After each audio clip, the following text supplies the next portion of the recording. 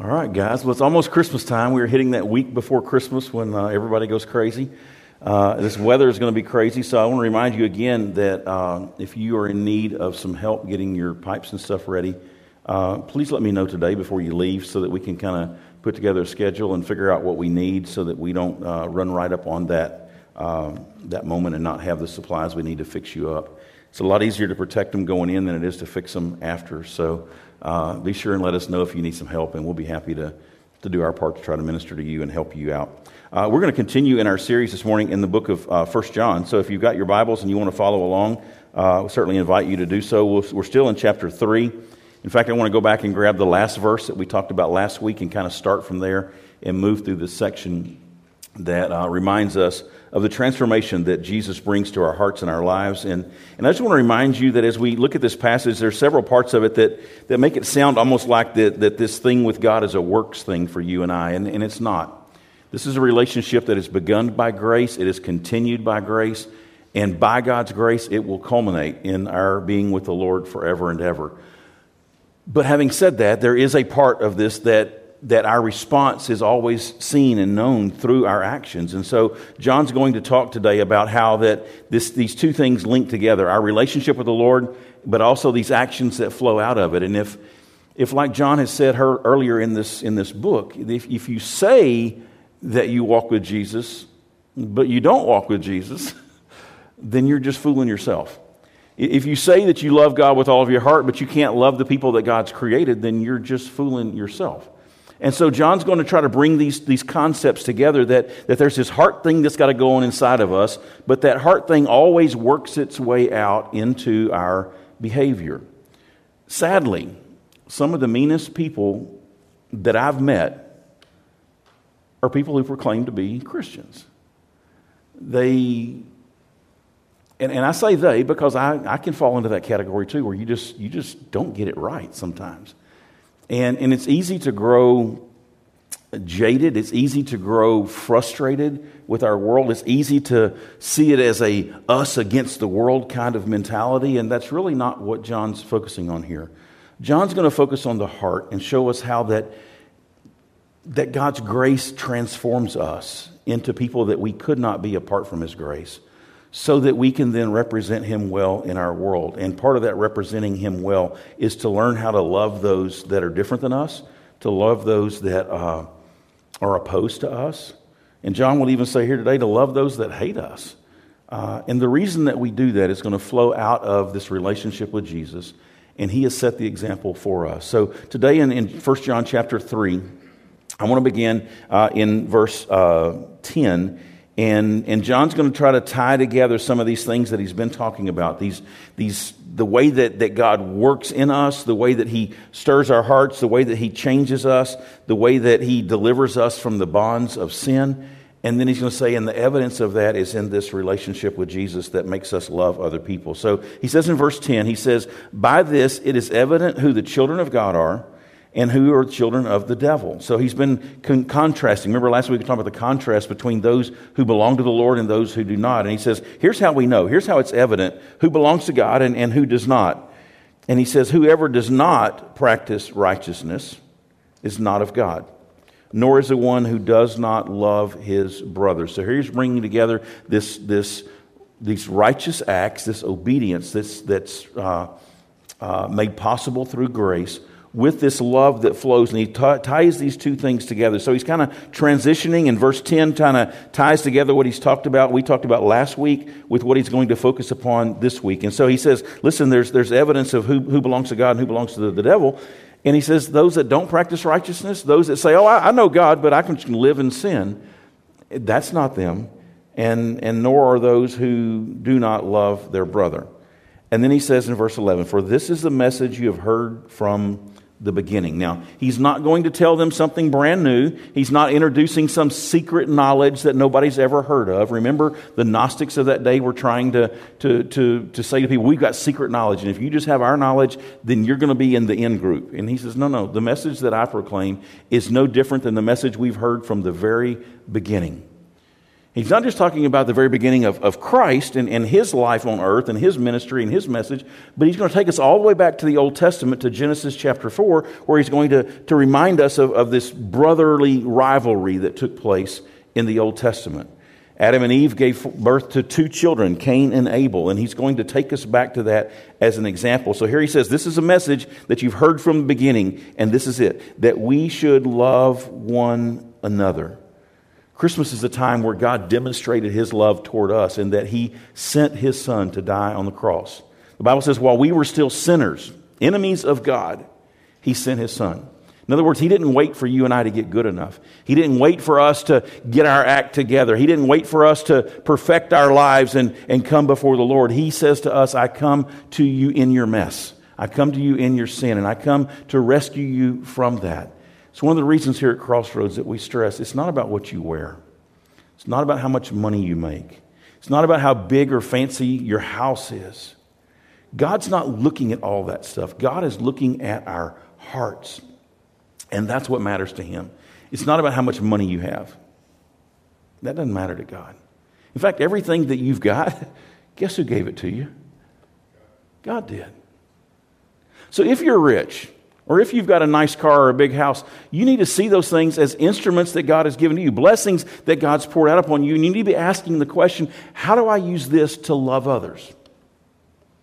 How can I take what God's given me and use that to be a blessing to other people? That ought to be the way that we see our stuff. And so he says, this is not a new message. It's one that's been around from the very beginning. And the message is this, that we should love one another. Now he's going to illustrate the opposite of that. There's two brothers, Cain and Abel, in Genesis chapter 4. He says, we should not be like Cain, who was of the evil one, and he murdered his brother. And why did he murder him? Because his own deeds were evil, and his brothers were righteous. Think about this story. If we go back to Genesis chapter 4 and we read the story of Cain and Abel, and I'm not going to read the whole story to you, but the story of Cain and Abel is that Adam and Eve were created by God, placed in the garden. They sinned, and God moved them out of the garden. And it wasn't long before Adam and Eve had two sons. And in Genesis chapter 4, it lets us know that these two boys were brothers. And it says that Cain brought to the Lord, this is verse 3, Cain brought to the Lord an offering of the fruit of the ground. And Abel also brought of the first fruits of his flock and of their fat portions. And the Lord had regard for Abel and his offering, but for Cain and his offering he had no regard. And we're not told what the difference was in the offerings. One was a grain offering and one was an animal offering, and it wasn't that one was more important or one was more costly.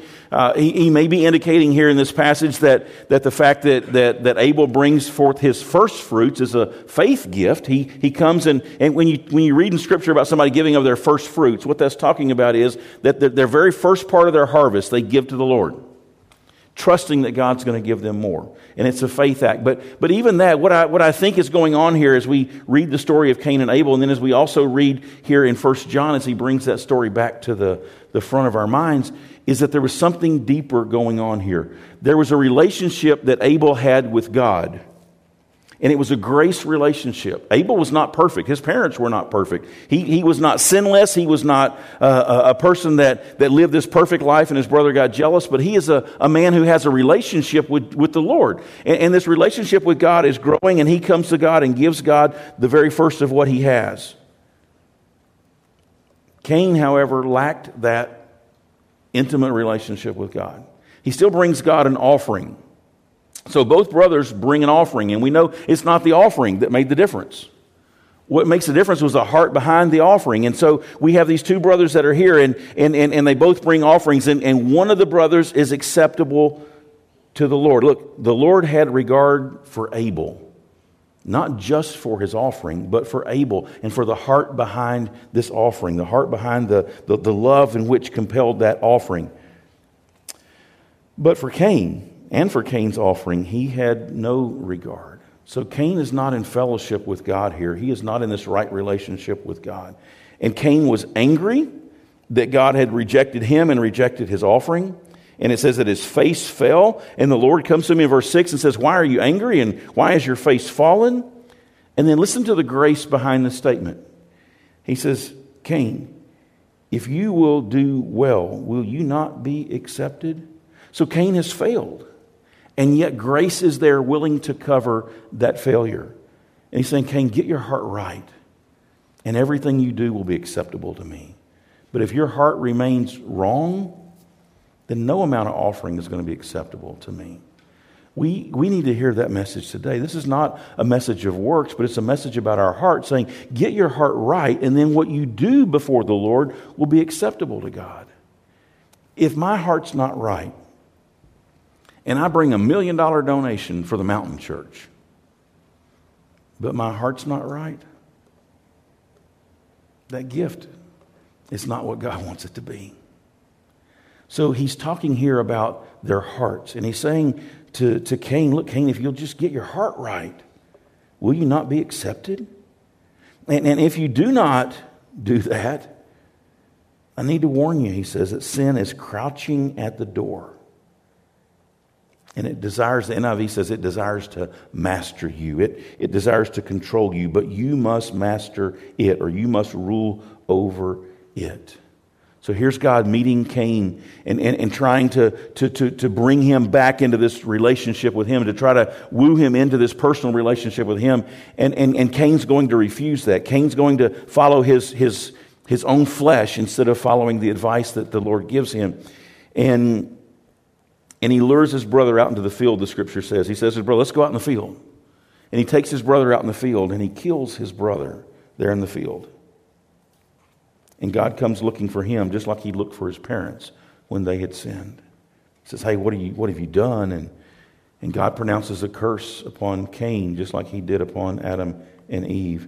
And part of that curse is that the ground will no longer yield to him its strength, and he'll be a fugitive and a wanderer upon the earth.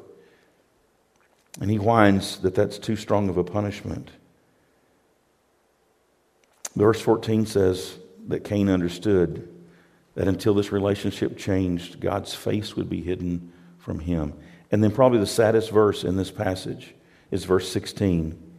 It says, and then Cain went away from the presence of the Lord, and he settled. He settled in the land of Nod. How many times have we walked away from the presence of the Lord and just settled? That's what Cain was doing. And so when we go back to 1 John, we read about this story. He says, listen, I want you to love one another. I don't want you to be like Cain, who had this opportunity, who had grace extended to him, who God wanted to be gracious upon him so that he can then in turn be gracious to his brother. But instead, this jealousy and this anger sets in. Cain's brother's offering is acceptable, and his offering is not. And so what does he do? He does what we do. He does what's common in our day. Not change your heart, but eliminate the competition. Defect the light. Take the light and get it off of me and let's put it on something else. And so he goes, and instead of getting his heart right with God, he just eliminates his brother. And he's going to say here, that's not love. Why did he murder his brother? Because his own deeds and honestly his own heart were evil. But his brothers were righteous. It goes deeper, though. Look back at verse 12. It says, don't be like Cain, who was of the evil one. Who did Cain belong to? Not to the Lord. Doesn't say he's a child of God. He says he's a child of the evil one. And that led him to murder his brother. There is a heart issue at play here. And he's saying to us that if we're going to love one another the way that God calls us to love one another, it's going to be a heart thing that's got to start in the heart. It can't just start on the outside. How many times do we have this issue with somebody in our circle? And yet, when they come up, what do? We smile, we hug them and say, man, good to see you. I'm so glad you're here. And we pretend for that 30 seconds that everything is perfect. And we know in our heart that it's not. We know in our hearts that these relationships can be improved, they can be better, and yet instead of showing grace to them the way that we've been shown grace, we just smile and pretend that everything's right when it's not. Can you imagine Cain going to his brother and saying, hey man, that's pretty cool, God accepted your gift, but not mine. Let's take a walk in the field, man. I want to pick your brain a little bit and see kind of what you were thinking and why God accepted your gift and why He didn't. And can't you imagine just this smile and this arm around him and saying, hey, let me lead you out there, you know? And it's kind of like that friend that comes up and they pat you on the back, and the whole time they're patting you on the back, they're trying to find a soft spot to stick the knife. And that's what they're doing. Let's take a walk. Man, I love you, brother. Let's take a walk.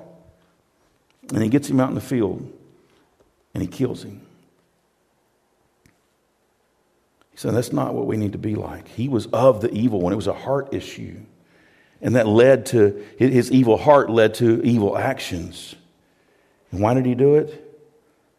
Because he was jealous of his brother who had been accepted by God and was in relationship with God. And yet he wasn't. And then John's going to take this a step farther. In verse 13, he says, do not be surprised, brothers, that the world hates you. If you're in right relationship with me, and the world is not, don't you be surprised if their response to you is not similar to Cain's response to Abel. If you're in right relationship with me and you're trying to do what I'm calling you to do, and this world is headed in a completely different direction, don't you be surprised if the world doesn't respond to you the way that Cain responded to Abel. Don't be surprised if the world hates you. Verse 14. We know that we have passed out of death into life because we love the brothers. I don't know how many times I've read that. I mean, when I preach these books of the Bible, I read through them again and again and again and again and again, trying to understand all that's packed into this. And as I read this week again, this part step just jumped out at me. We know that we have passed out of death into life. That is a miraculous feat that only God can accomplish. Listen, you don't pass out of death into life. What does this world do? It goes from life to death. God is reversing that. God is changing that. God wants to completely rework us and reborn us, rebirth us. And this is a process that is a grace process. The only way that we pass out of death into life is that God takes us out of death and He places us in a right relationship with Him. It's a grace thing from start to finish. It's easy to read this and say, well, listen, I just want to tell you, I used to live like that and now I've changed and I'm doing different. Look at me.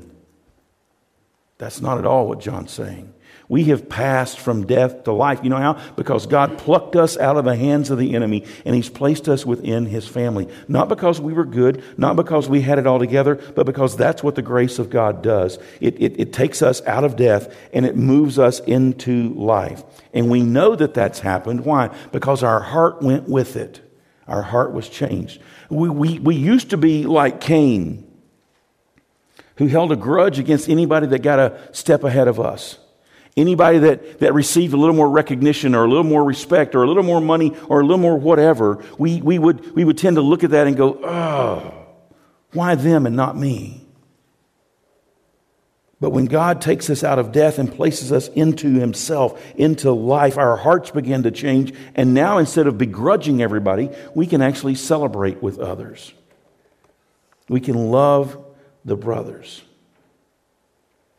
So our world moves from life to death. And we are been taken out of death and placed into light. And He says, don't be surprised. Don't be shocked if the world hates you for that. So there's a lot of different things He's contrasting here. The brothers, Cain and Abel, had two different masters.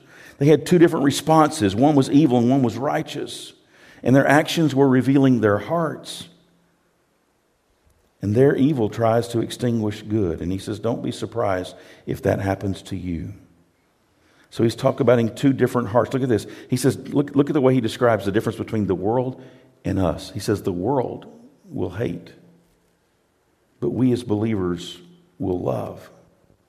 Whoever does not love, verse 14, abides in death. You're still hanging out in death. If you refuse to love, if you don't love, then you're fooling yourself to think that somehow you've been brought into this family of life. You fool yourself to be thinking that you've passed out of death into life if you don't love, because whoever loves is of this light and in this life. And so he contrasts two different results here. So a lot of contrast, two different masters, two different hearts, two different actions, and now two different results. One that will abide forever with the Lord and one that still abides in death.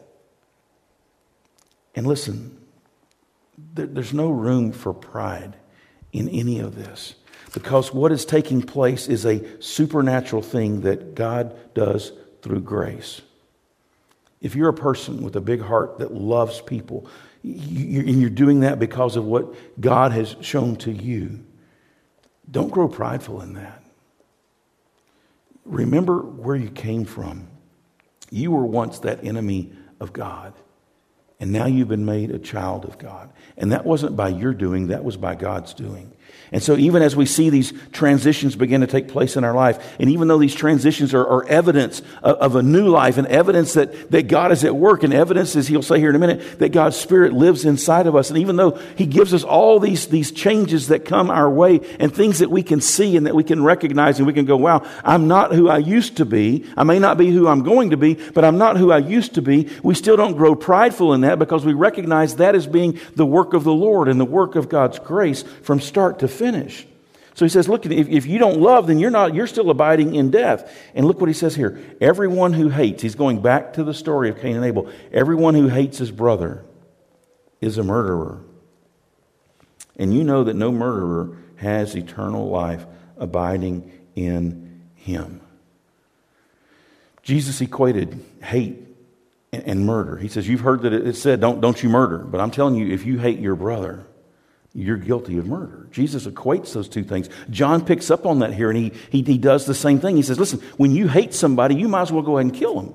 Now, the law wouldn't say that, but Jesus says it's the same result. If I hate somebody, I close my heart to them. And when I love them, I open my heart to them. And so he's saying here, listen, this work that God does is a work to reassure us of our relationship with God, but it's never to make us prideful. It's never to make us think, look at me and look at what I've done and look at all the things that I've accomplished. And I've got to be honest with you, this is something that I've struggled with over the years. It's something, as I've looked at my life and compared it to other people's lives, I say, well, I just made some good choices, and look at how God's blessed. Not recognizing and not realizing, and certainly not admitting, that even the desire to make the right choice, the strength to make the right choice, that all had to come from the Lord. That wasn't that Rob was just born a good guy. And it's not even that Rob's become a good guy, but it's that God gives us grace and places us where we are and allows us to do the things that we do. So even if we've made some good choices and those around us have made poorer choices, and we're experiencing the blessing of God and they're experiencing the lack of God's blessing, it is not a prideful thing. It's something that we need to recognize and say, you know what, Lord, only by your grace have I ended up here.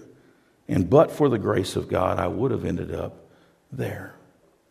So even as we celebrate what God is doing in us, it can't become a prideful issue. When it becomes prideful, it develops into a hatred, and a hatred is this closing ourselves off to other people. So he says, listen, we need to love one another. And then in verse 16, he helps us to see how we even know what love is. How do we know what love really looks like? Do I look to Hollywood to define what love is? No.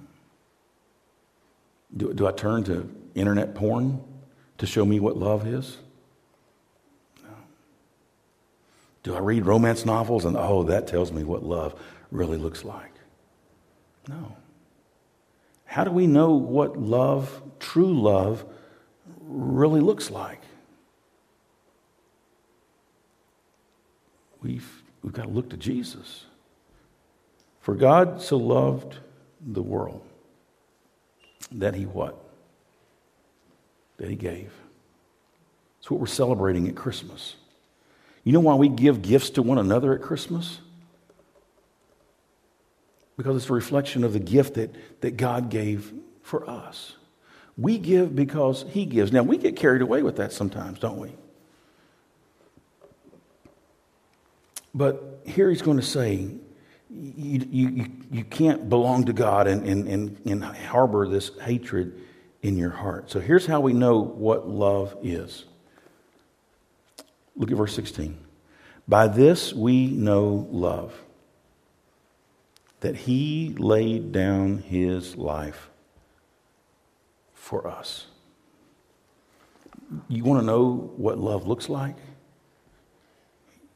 You just need to look at the cross. And you look at the cross and you go, that's an amazing love. It's an undeserved love. It is a sacrificial love. It is a selfless love. It is a love that looked on somebody that did not deserve it and said, I'm going to love you anyway. And he's saying, you want to know what love is? You got to look at the cross.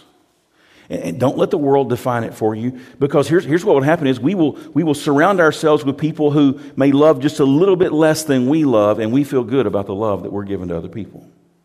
Isn't that true? So if you want to feel skinny, just hang out with fat people. Okay? You want to feel like a generous, loving person, just hang around people that don't do it quite as good as you, and then you compare yourself to them and you go, wow, I'm a really good person. What we need to be doing is putting ourselves up against Jesus and saying, who am I willing to lay my life down for? Who am I willing to love the way that Jesus loved? Who is it that's out there that's my enemy that I've just been keeping at arm's distance and saying, I'll smile and say, God bless you, but you're not getting close? Is that loving them the way that Jesus loved them? Who is it that's so hard for me to love? And the last thing I would do would be to lay down my life for them. How do we know what love is? Here it is. We look at what Jesus did. He laid down his life for us. And John says, oh, by the way, we ought to lay our lives down for others. We ought to be willing to do what Jesus did. Now, the world does not need another Savior to die on the cross. Jesus hasn't called us to be another Savior that dies on the cross. But he has told us to lay down our lives for others. To present our bodies as a living sacrifice, holy and acceptable to God. He has called us to put people above our possessions. That's a real measure of how much we love one another. Well, I love you, brother. I love you. What does James say about that? James says that where is the love of God? You know, let me turn to this passage in James chapter 2 and listen to what James says. He says, what good is it, my brothers, if someone says he has faith but does not have works? Can that faith save him? If you see a brother or sister is poorly clothed and lacking in daily food, and one of you says, well, go in peace, brother. Stay warm. Be well fed. But you don't give them the things that are needed for the body. What good is that? So also faith by itself, if it doesn't have works, is dead. John is saying to us here, listen, this is what Jesus did to show you what love is, to define for you and to illustrate for you and to set an example for you of what faith is. This is what Jesus did, and you and I need to do the same thing. And he says, look, if anyone has the world's goods and he sees his brother in need, we're back in verse 17. If anyone has the world's goods and sees his brother in need, and yet he closes his heart against him, how does the love of God abide in him? Think about what John's saying. God's blessed you. He's given you all that you have. And you see somebody in need. And the best that you have to offer that person are cliches and words. Oh, I see somebody here, Vinton, Louisiana this week, man. They don't own a coat. They don't own clothes. They're living in a tent. And I drive by and I holler out the window, hey, brother, stay warm. Be well fed. He says, where's the love of God in that? What if God had just hollered from heaven, "Hey guys, I see you in your sin. I see you down there struggling. Good luck." And left it at that. But that's not what God did. What did God do? He left the glory of heaven. And he took on flesh, born of a virgin, took on flesh, and lived and died for us. He didn't just holler from heaven, "Good luck. Hope you make it." He entered our world. He met our need. And let me just take this and apply it to grace. He's talking here about the world's goods. If we have possessions and we see somebody or we hear of somebody in need, or we sense the Holy Spirit prompting us to do something for somebody and we go, "Yeah, they'll be all right. Good luck, brother." He says, where's the love in that? But look what he says. He sees his brother in need, and look what happens. He closes his what? His heart. This is believers take their heart and they open it to others. Non-believers see the need, same need, and they close their heart and say, no, this is mine. I've worked hard for this. I've earned this. I deserve this. This is mine. Believers say, everything I have, it's the Lord's. If I've got it and you need it, it's yours. And that's the way that we're to live. Non-believers live with this closed heart against the needs of others. Believers live with this open heart that says, man, God's given me this, and I'll share it with you. What about grace? Have you been given grace? Have you been shown grace when you did not deserve it before the Lord? Were you deserving when God found you? When God saved you? When He brought you into His family? Were you deserving of that? Had you got your life cleaned up and you learned all the proper decor of how to behave and you never missed a beat and you were perfect from then on? Not at all. Where did Jesus find you? What kind of mess were you in when He found you? All right, so you've been given grace. And now you see somebody else who needs grace. Are you going to open your heart to them? Or are you going to close it? John's saying believers will open their heart. Why? Because Jesus showed us how to do that. He didn't just shout from heaven, good luck. Clean up your life. Get it together. Follow the rules.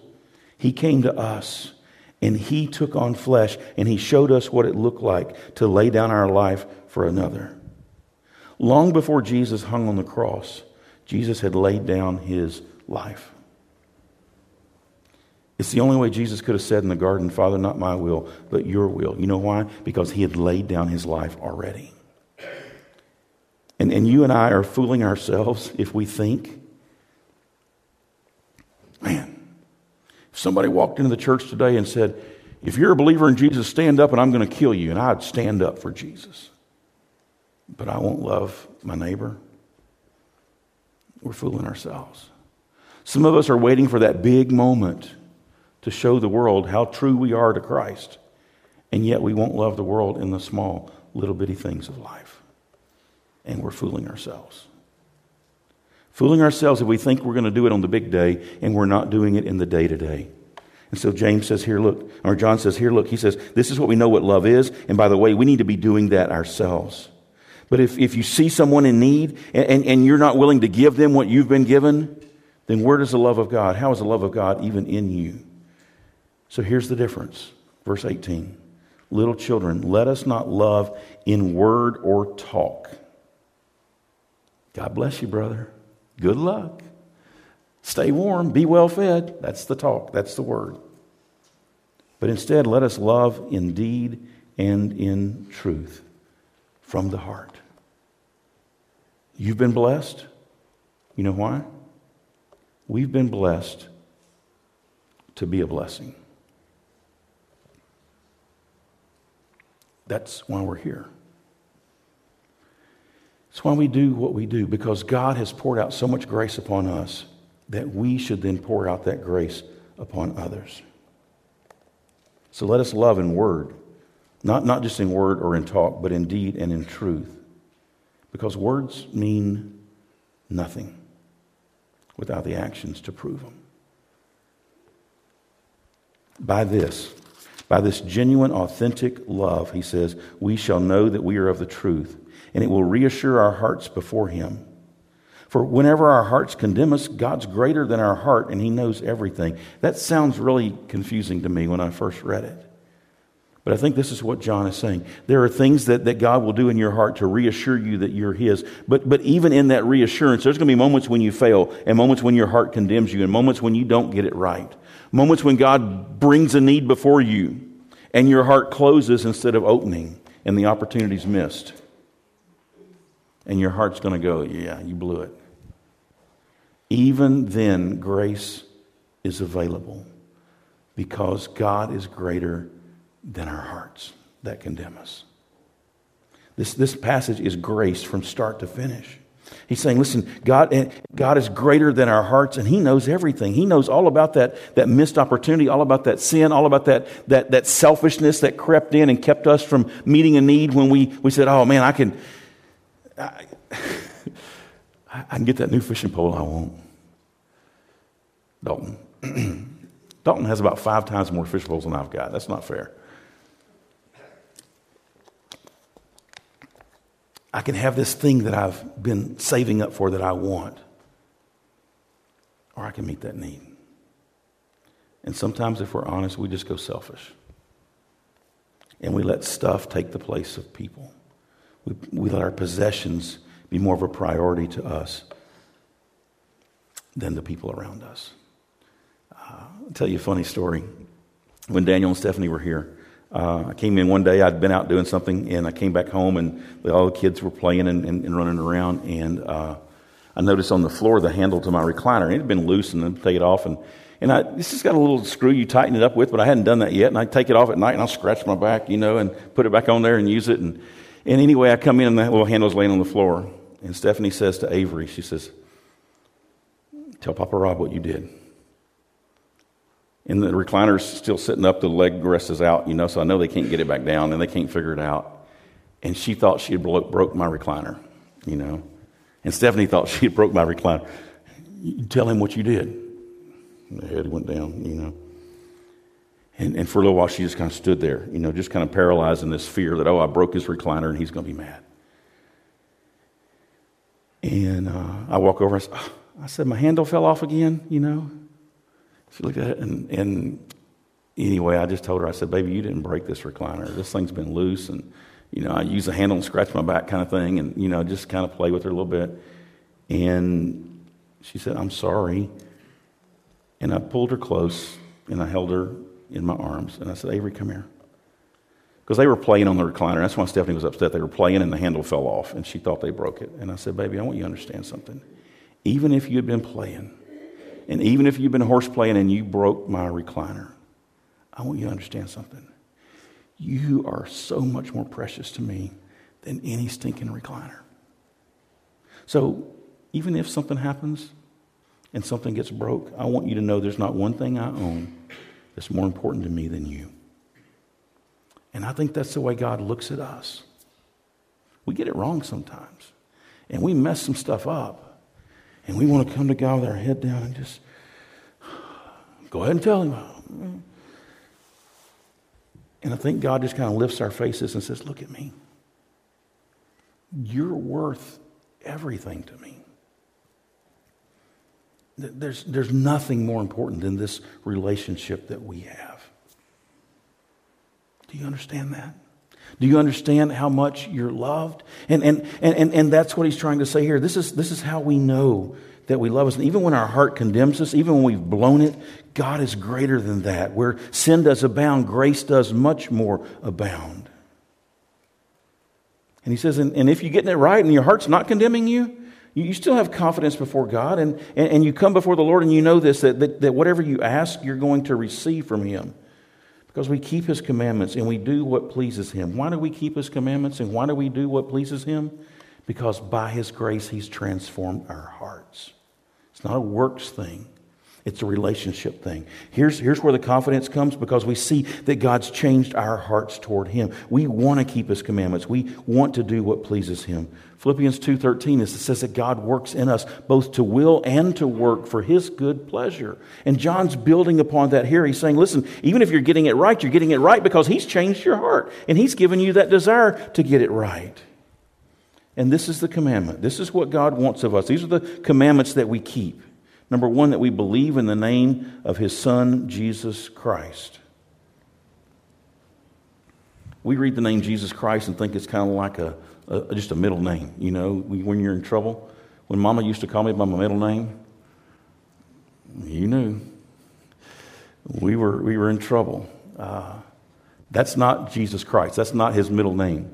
Jesus is the name that was given to Him there, but Christ is that word for Messiah. You're believing that Jesus is the Messiah, that He is the answer, not some secret Gnostic mystical solution, but that Jesus is the answer to our sin. That's what we need to believe. And then the second thing that flows out of that belief is that we're to love one another just as He has commanded us and taught us. Whoever keeps His commandments abides in the Lord, not in death.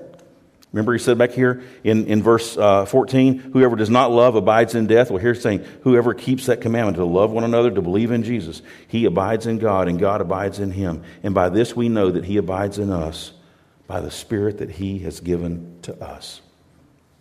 So as I wrap this up today, let me give you just some quick bullet points. You may not even be able to grab them and write them all down, but maybe one or two of these things will stick. Here's grace from start to finish. And there's 7 blessings of grace that I see in this passage. Number one is that by grace, He makes me to know His will. He says in the very beginning, this is a message that you've heard. This is it. God lets us know His will. He makes known. God's not playing hide and seek with you. He wants you to know His will because He wants you to live and abide in His will. So the first obvious but blessing of grace is that God makes known His will to us. And that will is that we love one another. Without grace, that's going to be impossible. So the first blessing of grace is that I can know God's will, which is to love one another. The second blessing of grace is that it makes it possible for me to love even my enemies that have opposed me and that offend me. It makes it possible for me to love my enemies. He says there in verse 12 or 13 that the world's going to hate you, but you need to love it. The world's going to hate you, but you got to love those around you.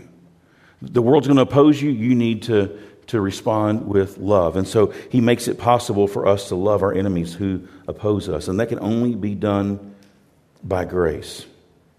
The third blessing is that He shows us what real love looks like. He says, this is what love is. Jesus laid down His life for you. Now you go and do the same for others. And by the way, not just for those that are your buddies, but you do it for those that you don't understand. You do it for those who are living a lifestyle different than your lifestyle. You do it for those who have opposed you and who have come against you. And you love them. And so He shows us what real love looks like. He helps us to live this selfless life instead of this selfish life. He's provided us not only the example, but the inspiration to do that in our lives. He gives us the ability to open our hearts instead of that natural tendency to close our hearts. The fourth thing is that He grants us the desire to love and to serve others. This grace that He's poured out on us wells up within us. And listen, guys, we are not called to be these depositories that grace is just deposited in us and we just keep it. We are called to be distributors of that grace, to be conduit through which that grace flows to the world around us. And so He is the one that grants us the desire to love and to serve others. As the grace wells up, we pour it out on the lives of others. And so you're going to come across some people this week that you look at and say are not deserving of your love. And that's the one you need to love the most. The person who needs grace the most is the one who deserves grace the least. How do I know that? Because that was me. And that was you. When Jesus found you, you were not the Virgin Mary. You were not the Messiah of the world. You were a sinner, lost and trapped in sin. And Jesus came to you in your filth, and he loved you, and he poured out grace upon you. And then he looks at you and says, now you go and do the same. He grants us the desire to do it because we recognize the grace that he's poured out on us. The fifth blessing of grace is that he assures us that we are his. He reassures our heart for him.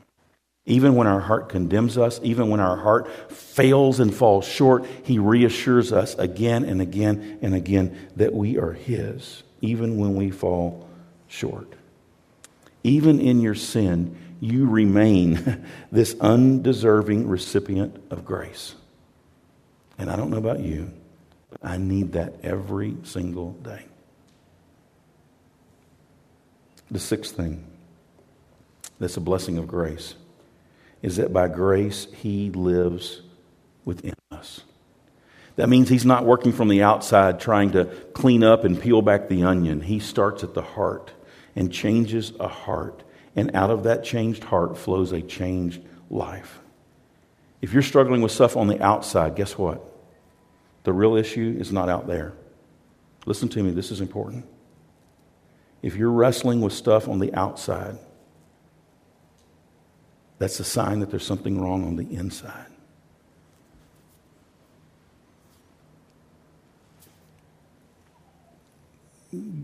Start where God starts.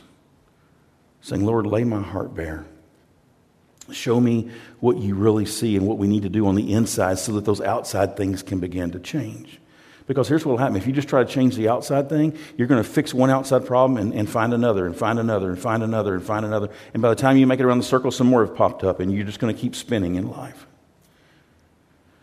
But if you can bring your heart before the Lord and say, Lord, I want you to change my heart from the inside out by living within me and by changing me from the inside out, then as your heart changes, those actions begin to change. Because God starts on the inside. Listen, you can go to therapy all day long. You know what a therapist is going to do? They're going to start on the outside. Well, let's talk about your childhood. Let's talk about this disaster. Let's talk about that incident. And they just start on the outside. And what God says is, bring me your brokenness and bring me that shattered heart. And let me put that heart back together. Let me fill it and cover it by grace. And when I do that, then there's something that you've got now you can give to the world.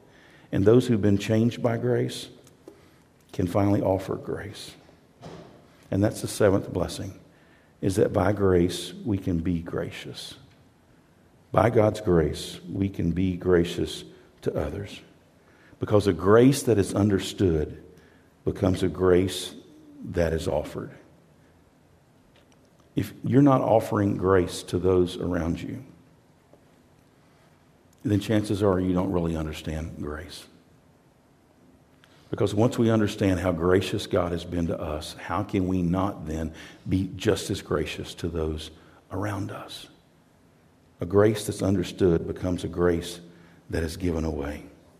So let's be dispensers of grace and not just depositories. Let's give what we have received to those around us, whether they are deserving or not, because I guarantee you this, I was not deserving when God found me, and neither were you. But by his grace, he came anyway. And his love took a long, long time to break through. I'm just now really beginning to understand what grace is really like. So give what you've received. And watch how it changes you. And watch how it changes your world. Because it was grace that changed us. So in this passage, John's saying, look, don't grow prideful. Just be grateful for what God has done for you. Recognize the grace that he has given to you through his Son, and then turn around and offer that grace to every person you can. You see somebody in need? Open up your heart. The world's going to tell you, close it down. Jesus showed us what it meant to open up our heart. And let's live like that. Listen, this Christmas season, opportunities will abound. For some people, what they need is not a gift that you buy and place under a tree. For some people, what they need the most is a friend that'll just stop by and say, let's visit. How are you? For those who are facing the holidays without the loved ones that they've had with them for a long time, a friend stopping by would mean the world. Don't close your heart to those opportunities. Don't close your heart to those opportunities to just meet people where they are and to love them. Find a way to make a difference. Find a way to show the love of Christ. And as the Holy Spirit who's living inside of you prompts you to do something, do not close your heart, but open it up to others around you. Dalton mentioned that we're collecting money for the Mountain Church. And I would love for our church just to be a blessing to them this season. If they could start off next year with a little bit extra in the pot, and to be able to get some of the things that they're needing to do done so that their church can continue to grow. What a pity it would be for our church to be blessed the way that we are, and for us to close our heart to a sister church that could use our help. Let's be what God's called us to be, and let's love them the way that God's called us to love them. And if there's somebody in your world that you've just shut out because they've hurt you or they've disappointed you or whatever, let's make that right. And let's love the way that Jesus loved, even if they're not deserving, because that's the ones that need grace the most. Let's pray together.